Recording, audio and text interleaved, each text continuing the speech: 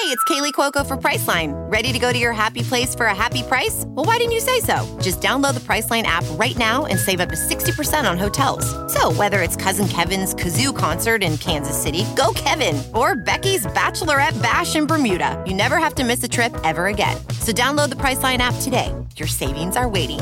Go to your happy place for a happy price. Go to your happy price, Priceline.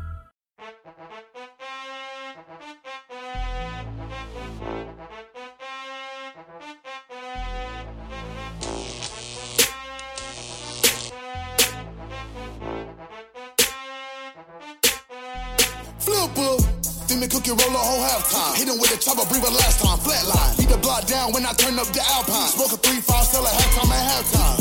It's halftime, halftime. Switch, keep a little still by my belt line. Effing leave you with an outline. And you'll only see me at halftime. Welcome to the Get In Podcast, presented by Fourth and Dude. Brought to you by EagleInsider.com and Armchair Media. Season 4, Texas State Week. The Eagles kicked off the halftime era in style, notching a convincing 26-6 road victory versus Duke to start off what could be a season to remember. The D looked for real, Phil Jurkovec lived up to his 5-star billing, and, at the risk of wildly overreacting to one game, BC just might have a future Hall of Fame coach strolling the sidelines. On today's episode, we'll recap the statement win over the Blue Devils, award our official Dudes of the Week, and preview the Bobcats of Texas State that come to town for the home opener this Saturday. Man, I don't think we're overreacting at all. Like, this team is good. This team is really good. Underreacting, if anything. If anything, we're underreacting. This is, I think, one of the best football teams I've ever seen in my life. I think you guys can, legitimately end the episode now. The team is good. That's the bottom line. We're going to say that about 100 times. That's the thesis, the title, everything you need to know. Hafley is the truth. The defense is back from the dead. Jerko's the real deal. I, in all seriousness, think we have a very legitimate shot at the ACC. I honestly still can't believe what we saw on Saturday, but it blew all of my expectations out of the water. Please don't actually stop listening because we have a great show for you today to wrap up Duke and look ahead to Texas State. But before we get to everything, a quick word from our presenting sponsor, BetOnline. The wait is finally over. Football is back. You might not be at a game this year, but you can still be in on all the action at BetOnline. BetOnline is going the extra mile to make sure you can get in on everything imaginable this season, from game spreads and totals to team, player, coaching props. BetOnline gives you more options to wager than any place online. You can get in on their season opening bonuses today and start off wagering on win, division, and championship futures now. Head to betonline.ag today and take advantage of all the great sign-up bonuses. BetOnline, your online sportsbook experts. Matt, I don't even know where you want to begin, but that was the most fun I've had watching a BC football game in a very long time, and I think my hopes have never been higher for what this team can achieve this year. Totally agree with you, Matt. And just to back it up, is BetOnline, are they still in business? Because they must have gotten absolutely taken to the woodshed on Saturday, allowing +6 for BC? +6. And by the way, on that note, BC, shout out to BC's Twitter. They went super viral, basically being the only team ever to acknowledge the spread with their +6 LOL post. Everyone picked it up. Darren Rovell was all over it. Changing of the times in the sports gambling world in general, which is, I think, another point entirely, but I love BC going viral for all the right reasons. It was too easy to bet the money line. It's great to get everyone started with a W to kick off college football gambling season. But you're right, Matt. What a Saturday it was. It was a real roller coaster of emotions. It was one of those where even though it was a 3-score game by the fourth quarter, it was not a stress-free Saturday by any stretch of the imagination. So we'll just jump right into the game. You guys all saw it. We'll just do a quick recap here. So the first drive, things are looking great, right? We're cooking with gas. Bailey had a nice run. He caught that screen pass, and then Zay had that slant over the middle. We were able to punch it in. So we're off to a quick 7-0 start, right?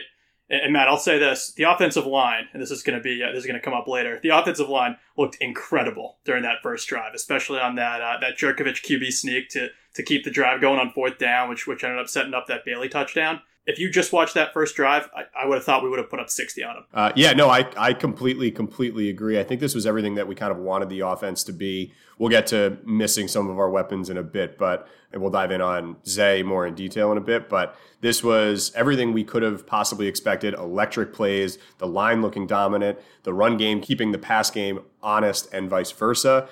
And Jerko looked like a real quarterback and had some real weapons to play with. So that was a picture perfect start. Yeah, and things would slow down from that. Before we talk about the offense, though, the defense was pretty good early as well. They had a couple early 3-and-outs, and even when Duke started to move the chains, it was under duress, right? The BC pass rush looked a lot better. They were extremely active getting into the backfield.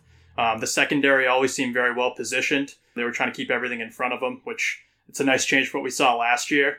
They did break that big run towards the end of the first quarter for a touchdown, which we'll talk about in a sec. But after that, there was really nothing doing for either team offensively for the rest of the first half. So it was a 7-6 game at halftime, which was hard to believe because if it wasn't for the BC defense forcing those turnovers early on, it could have easily been 21-7 in Duke's favor. Yeah, I kind of agree. And it felt I want to make sure we avoid any comparisons to the Virginia Tech win last year because in a lot of ways on paper, I think there are some similarities. Whereas there were a lot of turnovers, I think it was a similar number of turnovers, if not the exact same number, that didn't completely swing the game in our favor, but without those, it's a completely different ball game. That said, I think this defense just looked, significantly more dominant rather than just a couple things kind of going the right way. And I know turnovers are heavily luck normally, but to me, this really did seem like a team making great plays. They weren't easy turnovers. They weren't just, dropping the ball. People were going after it. They were in the right spot. So I really feel like this is not just luck. This is good coaching, good positioning, good players making the right plays. So I want to make sure that we completely avoid any parallels to Matt's favorite defense of all time, which was, of course, as we all know, the 2019 Virginia Tech or BC defense against Virginia Tech. Hey, Matt, you're foreshadowing my half fall because there's going to be another defense coming up that is going to be another one of my favorites. So stay tuned for that. Great. But like you were saying, I mean, the offense really couldn't get much going in the second quarter, and a lot of that was probably attributable to the line play. It seemed like Duke had 1,000 sacks, especially there was one D end in particular that I think had 3 or 4 on his own, and a lot of those were early. So, the easy reaction, and, we're guilty of overreacting at halftime there, but it was basically like, what is going on with the offensive line? I thought these guys were some of the best in the country. Why did the coaching staff mess around with, why do they move guys around? Obviously, it's not working, et cetera, et cetera. But the offense comes out in the second half. The Josh DeBerry makes one of the plays of the year with that midair strip interception, whatever you want to call it. That sets up a field goal. So we go up 10-6, and then all of a sudden the offense just explodes. It turns into the Hunter Long and Zay Flowers show.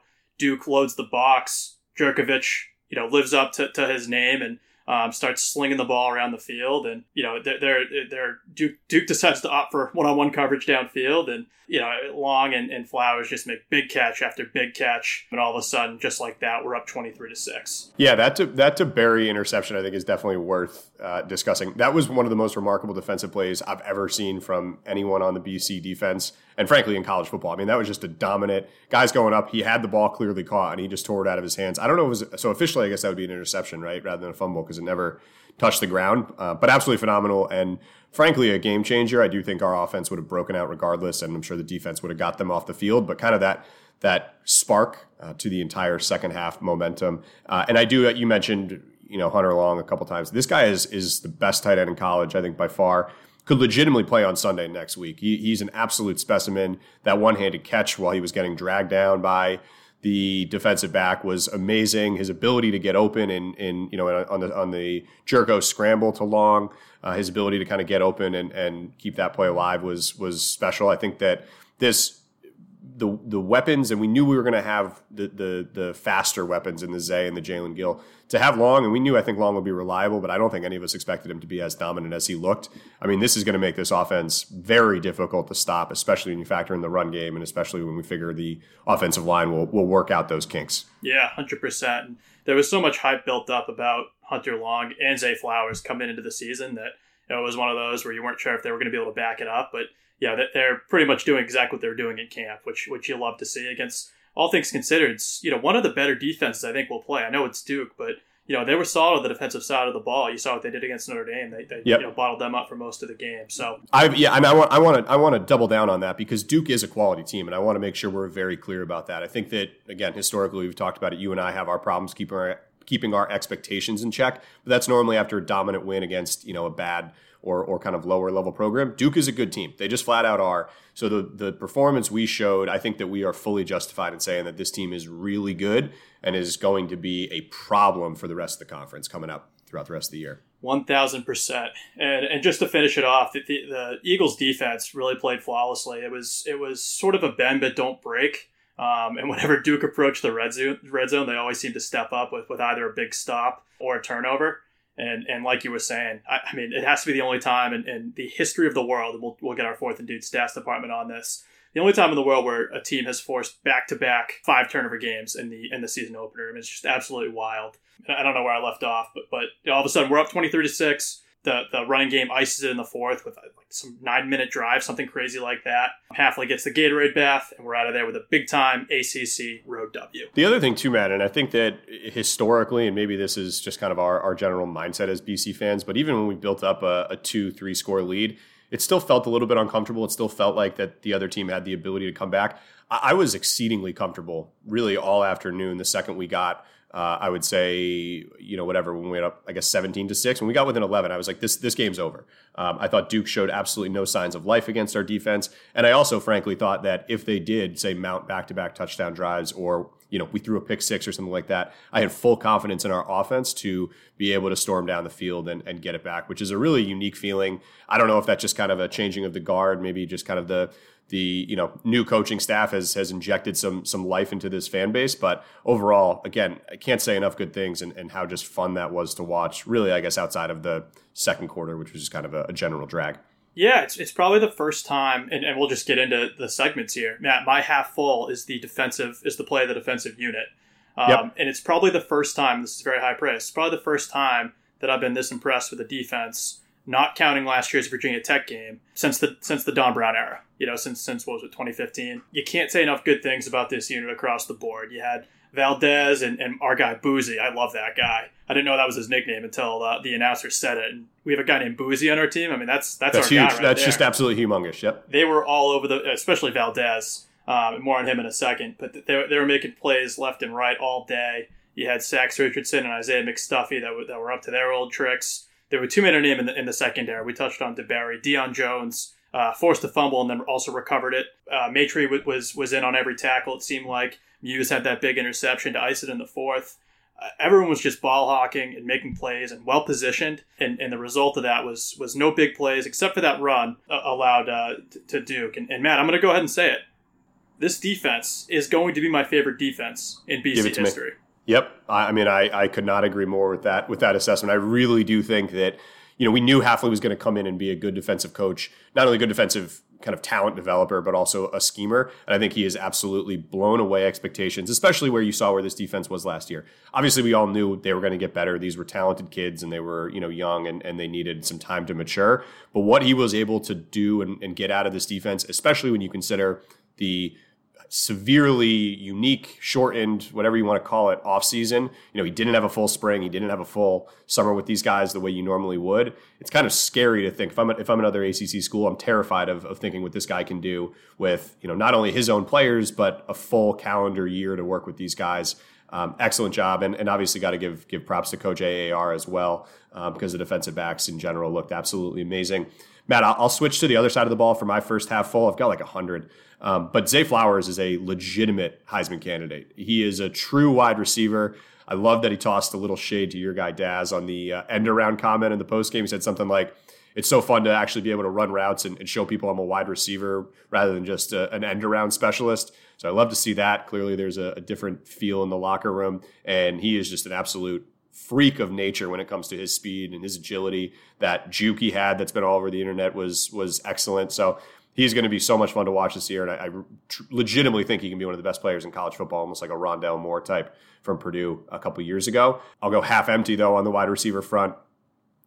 Found out today officially that Kobe is out for the year, which just absolutely stinks. Obviously for him as a person and a player, I think he was poised for a huge year, especially with a great QB under center finally. But I think that we said it earlier today, but clearly with Jerko's remaining eligibility and now Kobe's remaining eligibility, clearly this isn't the end of his story at BC, and I think he's going to come back bigger and better than ever, but definitely hurts. So need to mention it from the half empty perspective. Yeah, silver lining is that this offense is still coming together and still gelling.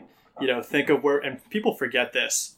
We have Phil Jerkovich for the next. This year doesn't count, right? We have for the next 4 years. I think he's a sophomore. 3, but yeah, I think he's got 3 full years after this. That could be wrong. That's 4. I'm counting that as 4 years. So I mean, just think of the opportunity Kobe is going to have. Hopefully, it comes back even better than ever. I'm not a doctor, but I know several doctors, and I believe what happens when you tear your ACL is that they rebuild it, and it's even stronger than it was the first time around. So that bodes well for a guy that's already elite. So, they can work out the kinks, and we'll just have so many weapons next year. We already have so many weapons this year. It's kind of the first time in BC history that we've been deep enough at the wideout position. Last year, this would have been a lethal blow, and that would have been the end of the season if Kobe was out. But it's obviously we have Long, we have Zay. We do need another guy to step up, whether it's Ethan Williams or CJ Lewis, whoever you want to name, Jalen Gill. Hopefully, one of those guys needs to step up and be the third go-to option. So more to watch on that. I think Jalen Gill is definitely ripe for that. I know we didn't see a ton from him on Saturday, but just from purely a talent that touchdown perspective, that got called back, right? Yeah, but I think clearly Zay was 100% the feature, and I didn't necessarily expect that coming in. I thought that, even if you told me Kobe was out, I still would have thought they were kind of 50-50 from the wide receiver perspective. So getting him fully into the play calling, into the lineup will be absolutely huge. But I mean, yeah, I can't say enough good things. Speaking of the receivers, let's talk about the guy that's getting him the football. This probably should have been the headliner here, right, Matt? Yes, fair. Going back to the half full, Phil Jerkovich. And I know I was on the Danny Grissel hype train, but Phil Jerkovich, turns out he is the real deal. He is as good as advertised and beyond. He had sort of a quiet first half. He had, on that first touchdown drive, he hit Zay pretty early on that slant. And then didn't do an awful lot. He did throw that interception, but Matt, it was like a good-looking interception. It was kind of like Michael Jordan in Space Jam when he strikes out. Yeah, I'm with you. It was a good-looking interception. He looked good on that interception. I mean, it was still a good deep ball. Obviously, threw it into double coverage, but I'll take that. By the way, it was also like 50 yards down the field, so it's essentially a punt. Exactly. No problem. The ones you got to avoid are the ones in the flat, or kind of the ones that they're going to result in points. If those are the interceptions we're going to get out of him, great, all day long, I'll take it. Right. And then after everyone freaked out at halftime, Cignetti sort of took the training wheels off in the second half. And Jerko's second half stats are sort of bananas. He went 11 for 12, 210 yards, 2 touchdowns, really 3 touchdowns. One got called back, no picks. And, like we said, it does help when Hunter Long's making those Odell Beckham one-handed catches. And, Zay is breaking, he's getting yak after yak. He's breaking ankles. And he left that one corner in a different zip code on that double move. But what a bazooka that Jerko has. I think you were touching on it earlier, Matt. That one throw in particular to Long where he's sidestepping a sack and basically throws a fadeaway 40 yards downfield with pinpoint accuracy. I mean, he's everything the recruiting ranking said he would be, and it's just exciting. He's not a quarterback this year, but also next year, the year after, and beyond. Yeah. And I mean, that's just huge. Things are going to change around here. We're officially potentially back to being quarterback U. And Matt, one quick note on Grissel, then I'll shut up. When they panned to the sidelines after one of our touchdowns, Grissel was jumping up and down with everyone else. That's exactly what you're looking for. He's leading the hype train, so can't say enough good things. It says a lot about this team, a lot about Grissel, and a lot of where we're headed this year, I think. Yeah, I agree. And Sylvia said this in the offseason, but the one thing he was really excited about with Jerko was his legs. And he said basically he expects, obviously everyone talks about his arm and how strong his arm is, but this guy's got legs and he has the ability to keep plays alive. And I think we saw that on perfect display during that long touchdown. Again, that looked like at best case we'd get, maybe a couple yards out of it on a little bit of a scramble, but he was able to keep his eyes downfield, which is really hard, really, really, really hard for a quarterback to do when he's got 4 guys on him. He was able to keep his eyes downfield, and it's not like Long was, wide open by any means. Like it was still a good throw into a tight area, and he made the play. So that was just an excellent college football play, and I really expect a lot more out of that in the future. Matt, I think that we need to we'll go back to half empty here. I know you want to talk about this, but I do think we need to talk about the O-line shakeup. I think that was definitely the most disappointing unit on Saturday, and we know how good this unit can be. The individual players, we know how incredibly talented every single person on that offensive line is and how good they were last year. So I just don't really, we mentioned this, in the preview pod, but I just didn't see the need to shake up what was a perfect unit. They were really the only ones who regressed from last year. So definitely a bit of a head scratcher there. I will say I have full confidence just based on the talent alone in that room that, they'll be able to figure it out basically tomorrow, but I just don't really get what the point of that shuffle was. And clearly it's not like it paid, immediate dividends. Yeah, no question. And, let's give Duke a little bit of credit. Those DNs are NFL quality, right?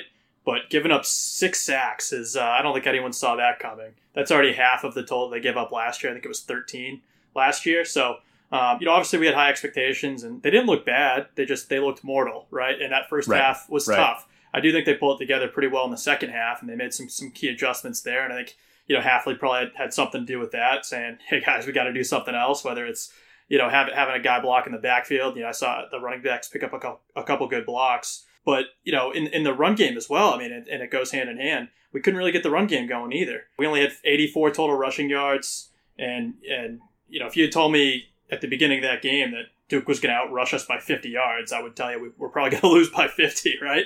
But, I do think that's more the result of Duke selling out and sending the house and really playing for the run. So I'm not going to read a lot into that. I do think they'll certainly turn around against Texas State.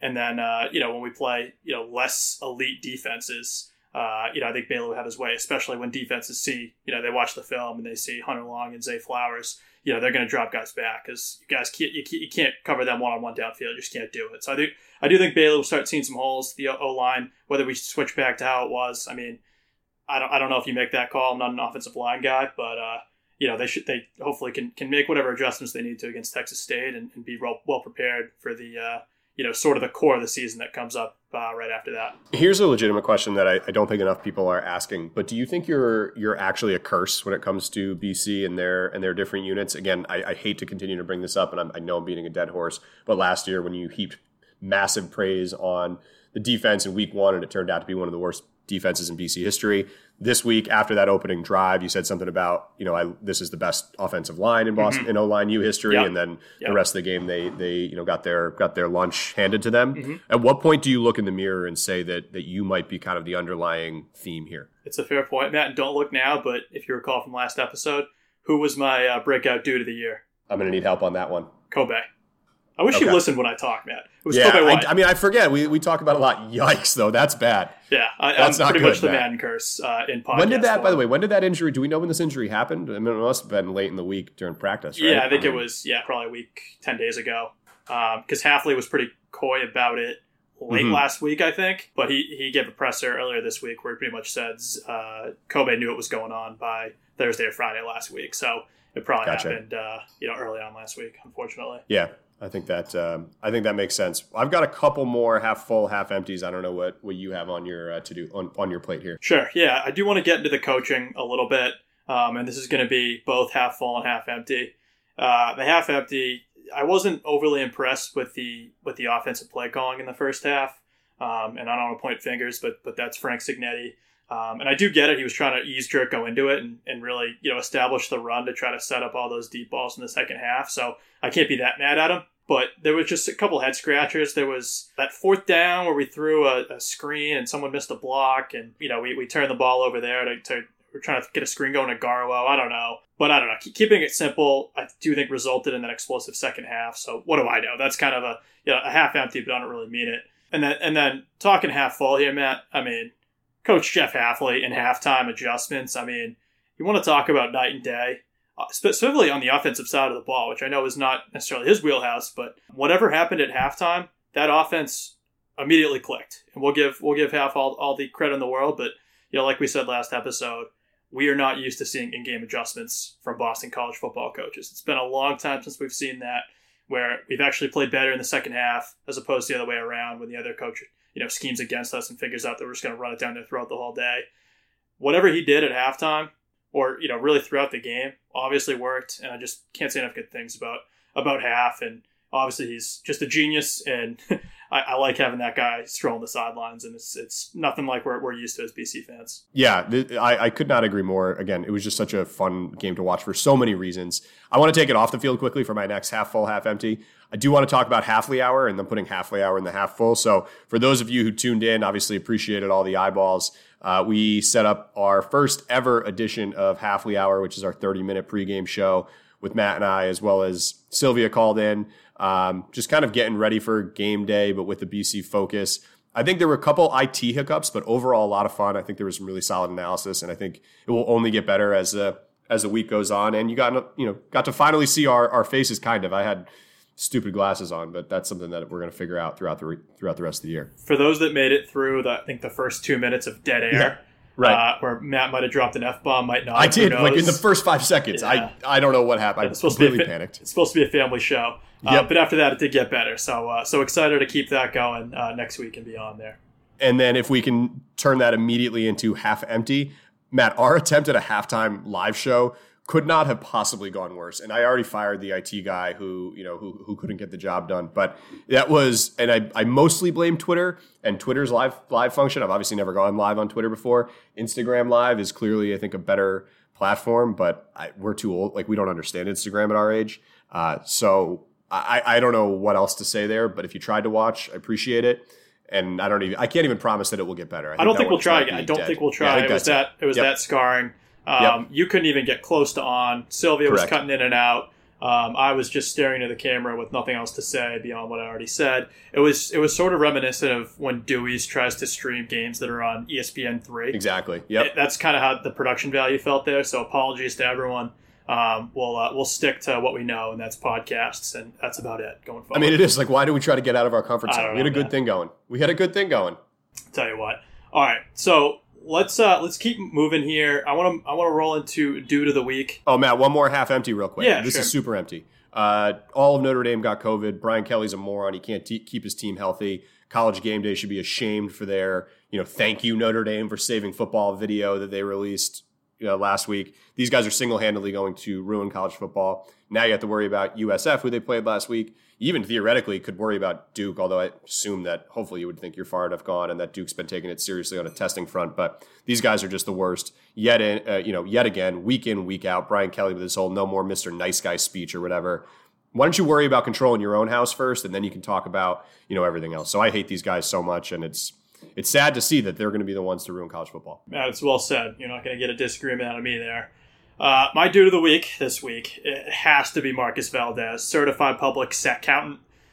He just made some enormous plays, especially early on. He looks like he's really slimmed down, and he has this really dangerously quick first step now, which we didn't necessarily see last year as much. That sack where he chased down Bryce and grabbed him by the ankles for that 10-yard loss was just a crazy athletic play, and you can just tell he's got a high motor. He's relentless. He sets the tone for the defense. And Matt, I don't want to overreact here, but he might be the pass rusher. He might be the best pass rusher we've seen since Harold Landry. He's very much built in that mold. If he keeps it going, I like him. I'm just getting some Harold Landry 2016 vibes. Okay, I like that, and we'll do it. I'm going to splice in a quick Eagles in the Wild here because some Eagles balled out on Saturday. Mostly, Harold Landry had that amazing tip pick.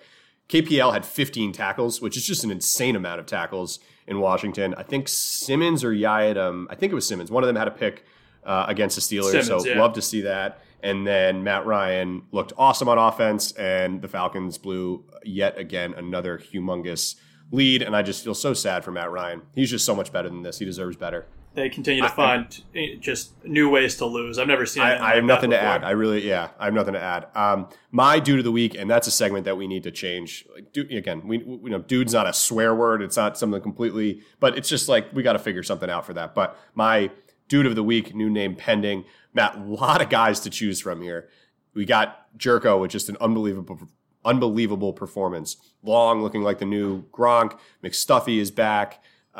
Zay is again going to win the Heisman, but I have to go where it all starts, and that is with Hafley. I just can't say enough good things about this guy.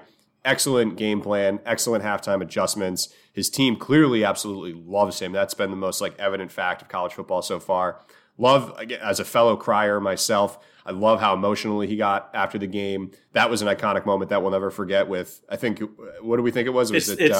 Matt, it's the funniest. It's not funny. That's not even the right word, but it's the most satisfying video. And perfect timing on everything, right? I watch it 10 times a day. So I call it Mumford and Sons. It's not. Someone commented that it's actually, It's like One Republic? One Republic, right. Yep, there it is. Yep, it's all the same.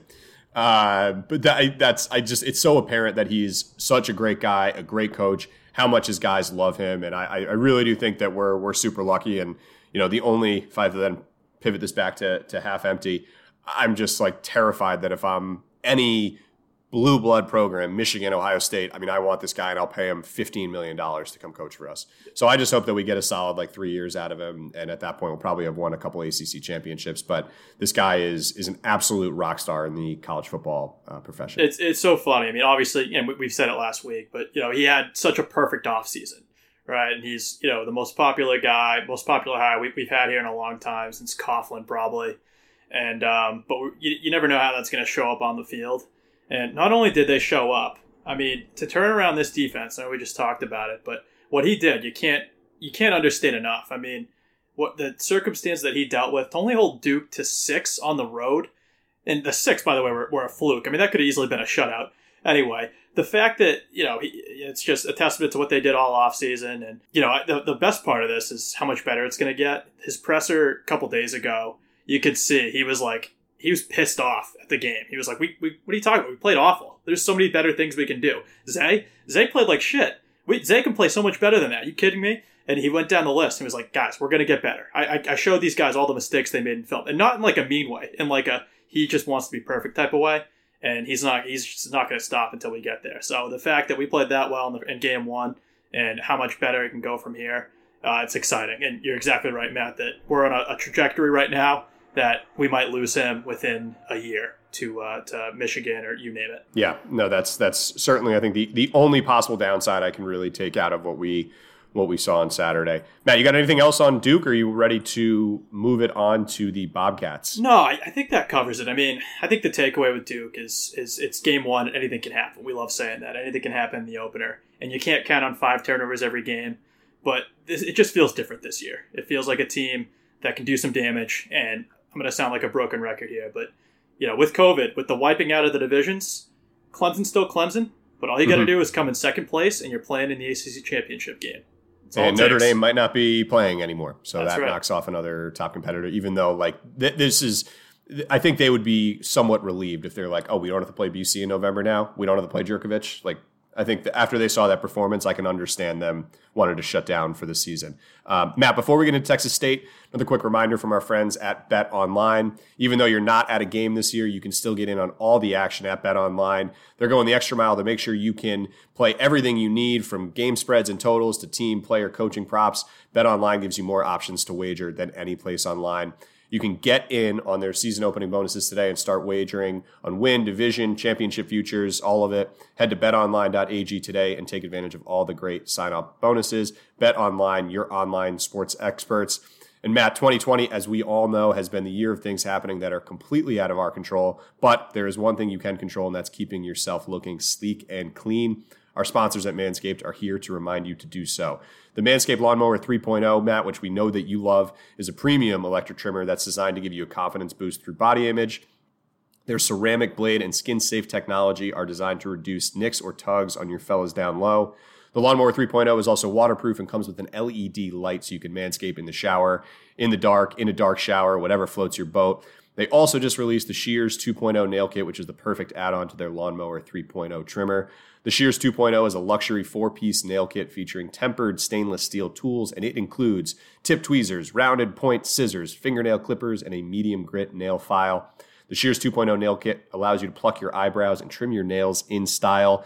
Matt, on their website, get this, you'll also find the Crop Preserver, an anti-chafing ball deodorant and moisturizer. This will help you tame that summer or fall now swamp ass with natural hydrators and antioxidants. You'll also find the Crop Reviver, a testy toner that's like having cologne designed for your balls. Matt, we won't even judge you if we catch you sniffing yourself. That's officially the tagline there. Go to manscaped.com and check out some of these life-changing products. In fact, listeners of this show will get 20% off plus free shipping with the code armchair at manscaped.com. That's 20% off with free shipping at manscaped.com. Use the code armchair. It is 2020, time to grab it by the horns, and you can start by shaving your trunk. Matt, anything to add before we get right into it? I think you covered it, Matt. I have nothing to add this week. I'll tell you what, though. We get Texas State. Let's just get into it. Yeah, Matt, we do. I'll tell you what, we do have Texas State. Well, what do you have? How do you want to start it? I don't know, Matt. Where do you want to start it? Because I'll tell you what with Texas State. I think a lot of people are saying, oh, you don't have to worry about Texas State this year. This is going to be a free W, especially the way we looked last week. And I'll just say this, Matt. I'm worried, okay? We'll get to the prediction. Okay. We'll get to all that. But I'm officially worried about Texas State. And let's just get right into it. So Texas State is somewhere in Texas. I think they're outside of Austin somewhere. They're in San Marcos. Could be outside of Dallas. Could be outside of San Antonio. Well, I looked up. They're Could be outside of Houston. It could be. Those are all names of cities in Texas. It's about 30 minutes south of Austin, Matt. Yep. And it's about an hour north of San Antonio. So I don't really know how Texas works, but those are the cities that surround it. They've changed their name like 100 times. They used to be called Southwest Texas State.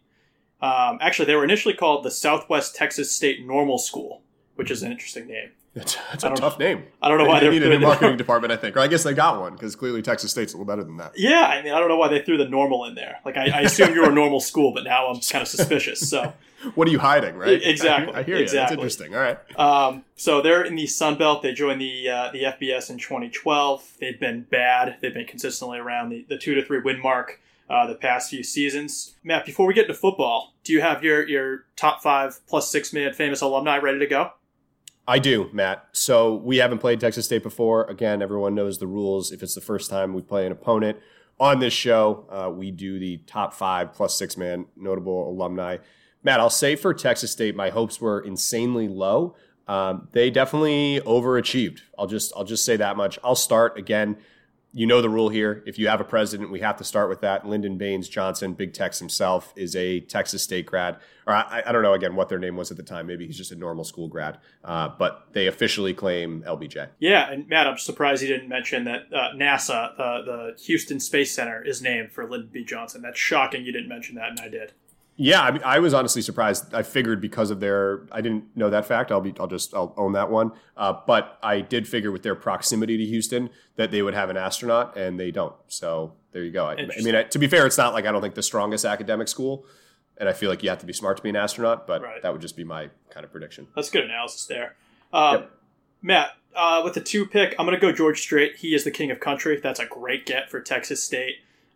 It's just there's nothing better than cranking a little George, and he's got a catalog of about 30 just absolute bangers, instant classics with George Strait. So that's a great get for them. King of Country is a Texas State Bobcat. And the 3-hole, Matt, I'm going to go with let's see, who do you have here?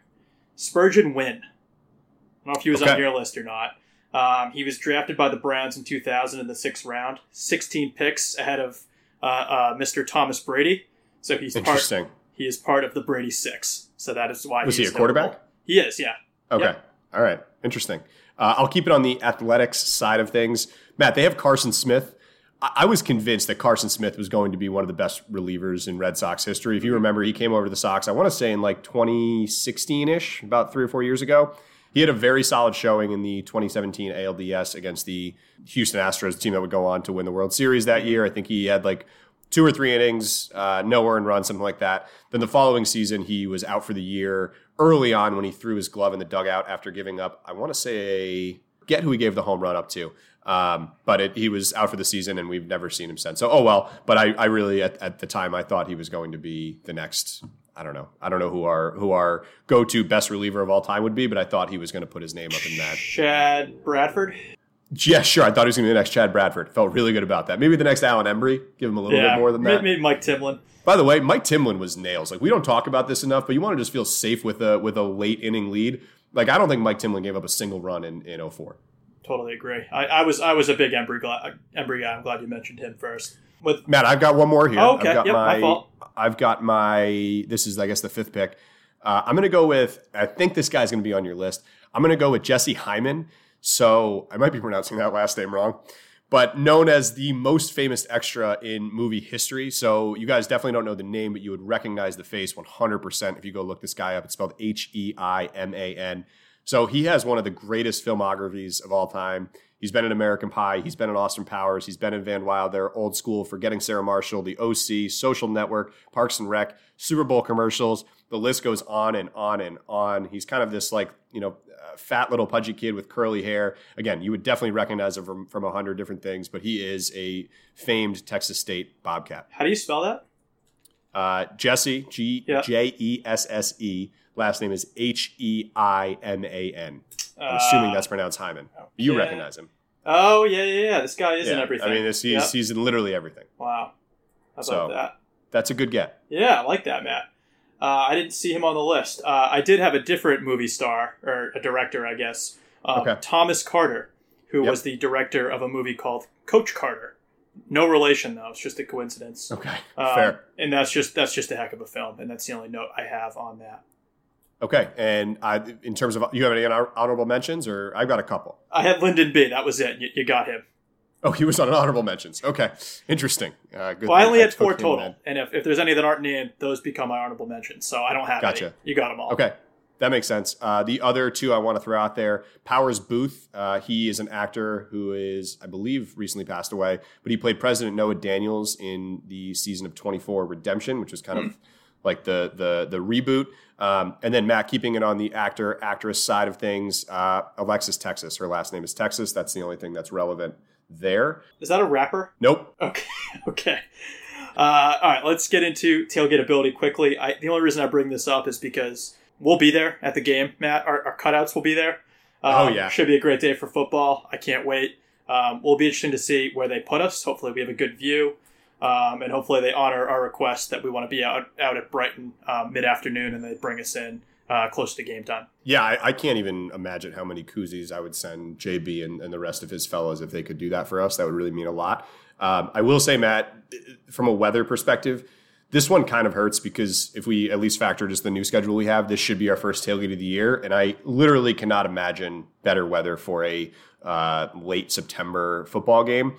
High of 80 at the start of tailgate, drops to 74 at kickoff, ends the game in the high 60s. So you have an under the lights game, mostly sunny throughout the entire day. I mean, this is like literally what Brighton heaven is made of. So it absolutely is just like an absolute kick in the groin that we can't be there to enjoy it. Again, obviously there are more important things right now, like the world beating this virus, but this is maybe the most angry I've ever been at this virus, with the fact that we can't be out there tailgating in this picture perfect football day. 100%. The tailgate always, kicks it up a notch too when you're undefeated, which we are. Right. So it's just a shame all around. I'm totally with you there, Matt.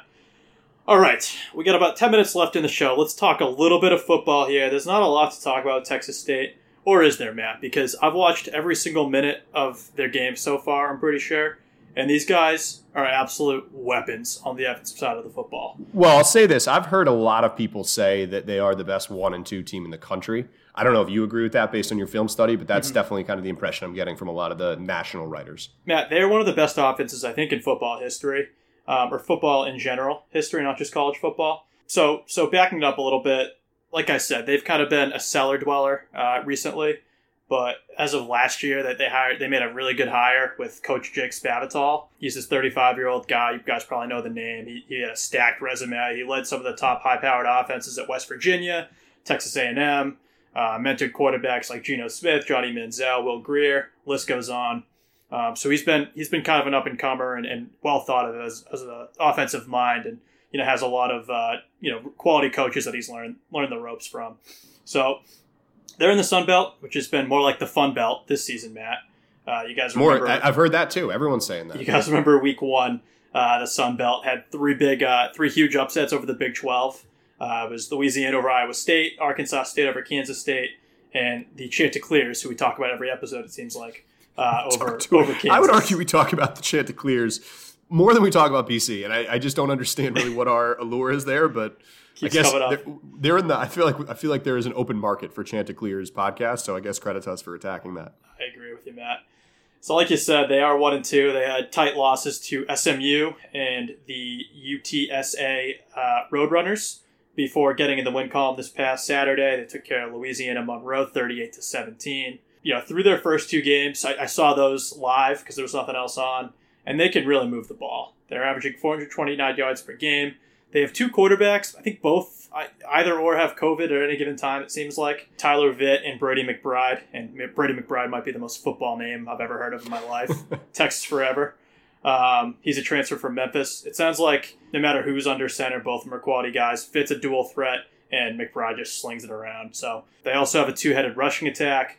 And if you read the Texas State or Texas State message boards, it's the best rushing attack they've had ever, which I don't think says a whole lot. I've been spending a lot of time in the Texas State message board, Matt. Probably too much. Yes, gonna say, what is the what's like the general what's the traffic look like on that? Are there a lot of posters, or just like one guy kind of talking into a void? It's a lot like you, I guess. It's a lot like Rivals, where it's the same 8 guys that just talk about nonsense the whole time. Not like Eagle Insider though. That's a good message board. That's right. Our guys at 24/7 are smart posters, and I love those guys. Can't say enough good things. Absolutely. So more importantly, they have elite receivers, and I say elite. If you guys watch these games, I mean, the 2 guys that they have, I didn't write their names down, but they made just highlight reel catch after highlight reel catch, and that really drives the bus for their offense. And just to wrap this up, defensively, they've given up a ton of points to a lot of bad teams. It also sounds like their D-line has key players out due to COVID and/or other injuries. So there's going to be a mismatch in the trenches. Our offensive line will get back on board here. But their offense is not to be trifled with, but we can put a lot of points up against this defense. Yeah, I don't have a ton to add. I don't think they're terrible. Like you said, I think we've certainly had easier, bye games. And I guess Ohio actually wasn't going to be that bad. But in terms of our call it our FCS game, I obviously know these guys are not FCS. This is going to be one of the more difficult ones. But again, I think that's just wildly relative. Like these guys aren't Holy Cross, but they're also not even, pick who our easiest ACC game is this year, Wake Forest or Syracuse or something like that. These definitely Syracuse. You think they're better than Syracuse? Probably, yeah. Okay, all right. Well, I was going to say that they wouldn't even put up a fight there, but we'll see. I'm really not overly concerned. Again, their offense has looked good, but against pedestrian opponents at best, and our defense, I think, is, again, the real deal. I really don't expect a lot of trouble here. I think the other thing, too, Matt, that's helpful is, again, getting this game early in Hafley's tenure. I think that if you're a seasoned coach and you've done this, 10 years in a row, I think it's probably a lot easier to not be ready to go or not have your guys fired up. But I imagine this early in the tenure, every game for him is pretty much like the Super Bowl. So I certainly don't think these guys will be able to come in and sneak a lot of things on us. Of course, now they have, film on us, but I don't see any way, any low level FBS defense can stop the offense that we saw last Saturday. So I really think that Hafley also said they went pretty vanilla. If you can believe that. No trick plays or anything like that, right? Which I think thought was a certainty, especially in the opener. So I think that we are just echelons better than them. I expect them to score a few more times because, again, their offense isn't awful, but I also expect the twos to get some serious playing time here. So I think that they'll have a chance to kind of late in the game get in the end zone a couple times, but I'll just go right into my score prediction because I don't have a lot to add, like I said. But I say BC in a very comfortable runaway. Another 3 or 4 TDs for Jerk. I'm going to say something like BC 45, Texas State 17. Wow, we are spot on. So yeah, I'm with you there, Matt. I'm not. I'd say on the concern meter, I'm probably a 4. Which that doesn't really mean anything. What is that relative to? I'm giving you no benchmarks to base that on. It's just throwing out numbers. You didn't even say like out of 10. I think you just said it's just a 4. Yeah, I don't know, Matt. I mean, the bottom line, this is a team that, they hung with a solid, I'll say solid, I don't really know. SMU, they won 10 games or something last year. A solid SMU team. They hung with them for 3.5 quarters. Very easily could have won that game. They have playmakers on offense, and I don't think this is going to happen, but if we're reading our press clippings and there's a couple of bad bounces, this could get more interesting than we want it to be. I'll just say that. With that said, I don't think Hafley's going to let that happen. He's not going to let the Eags overlook these guys. The D keeps it rolling. Bailey and the O-line have a big day. Zay Flowers can just run go routes and probably have 300 yards and 5 touchdowns. We take it 53-18. Yeah, pretty much, again, right on the number. So I think we're both having BC cover comfortably. What's it down to, like 17.5 right now, I think? Yeah, I saw it at 17. Okay. So we'll go 2-0 against the spread. We'll go 2-0 in real life as well. So I think we're feeling good. Matt, you got anything else to add, or are you ready to wrap it up? Well, no, I just think it'll be interesting, and not to look ahead, but the UNC matchup is looming. That's obviously the following week, and I keep saying it. All we got to do is finish second. UNC could very well be in our way at the end of the year. I don't want to overstate or overreact how important this game could be. But I do hope we get ahead early and, we leave some stuff sort of in the playbook to break out against UNC, because I think we'll need it against those guys on both sides of the football. Yeah, assuming we both come out victorious this weekend, that's just going to be like a marquee matchup in week 3, or I guess week 4. Game day. 2 undefeated teams. Game day. I mean, it's a 3:30 game. It's possible. Well, also no, because the SEC is back, so I'm sure they'll default to something there. But You're right. The national televised 3:30. I assume if we both win, it'll probably go to ABC. But even if it's on NBC, I think that's going to be a lot of fun. But Matt, let's take care of business first. We're playing a really good 1 and 2 team in the Bobcats this weekend. Some say the best 1 and 2 team. Everyone's saying the best, honestly. Thanks again for listening, everyone. Should be hopefully a smooth road to 2-0 on Saturday, because this team is that good. Doesn't really matter who's standing in our way right now, especially someone from the Fun Belt. Follow us on Twitter and Instagram at 4th and Dude. I think we're officially handing the keys of the Instagram over to Sylvia this weekend, so tune in for that. He's an excellent content maker, so I think there's going to be a lot of good stuff there. Thanks again to all of our... He's got like 1 billion followers, too. That's going to be great for our brand. Thanks again to all of our sponsors: Armchair, Eagle Insider 247, Bet Online, Manscaped. Matt, I'll just say it's so fun to root for one of the best teams in the country, and this may sound crazy, but I think I'm officially ready to say it. The road to 14-0 is fully on. Get in, folks.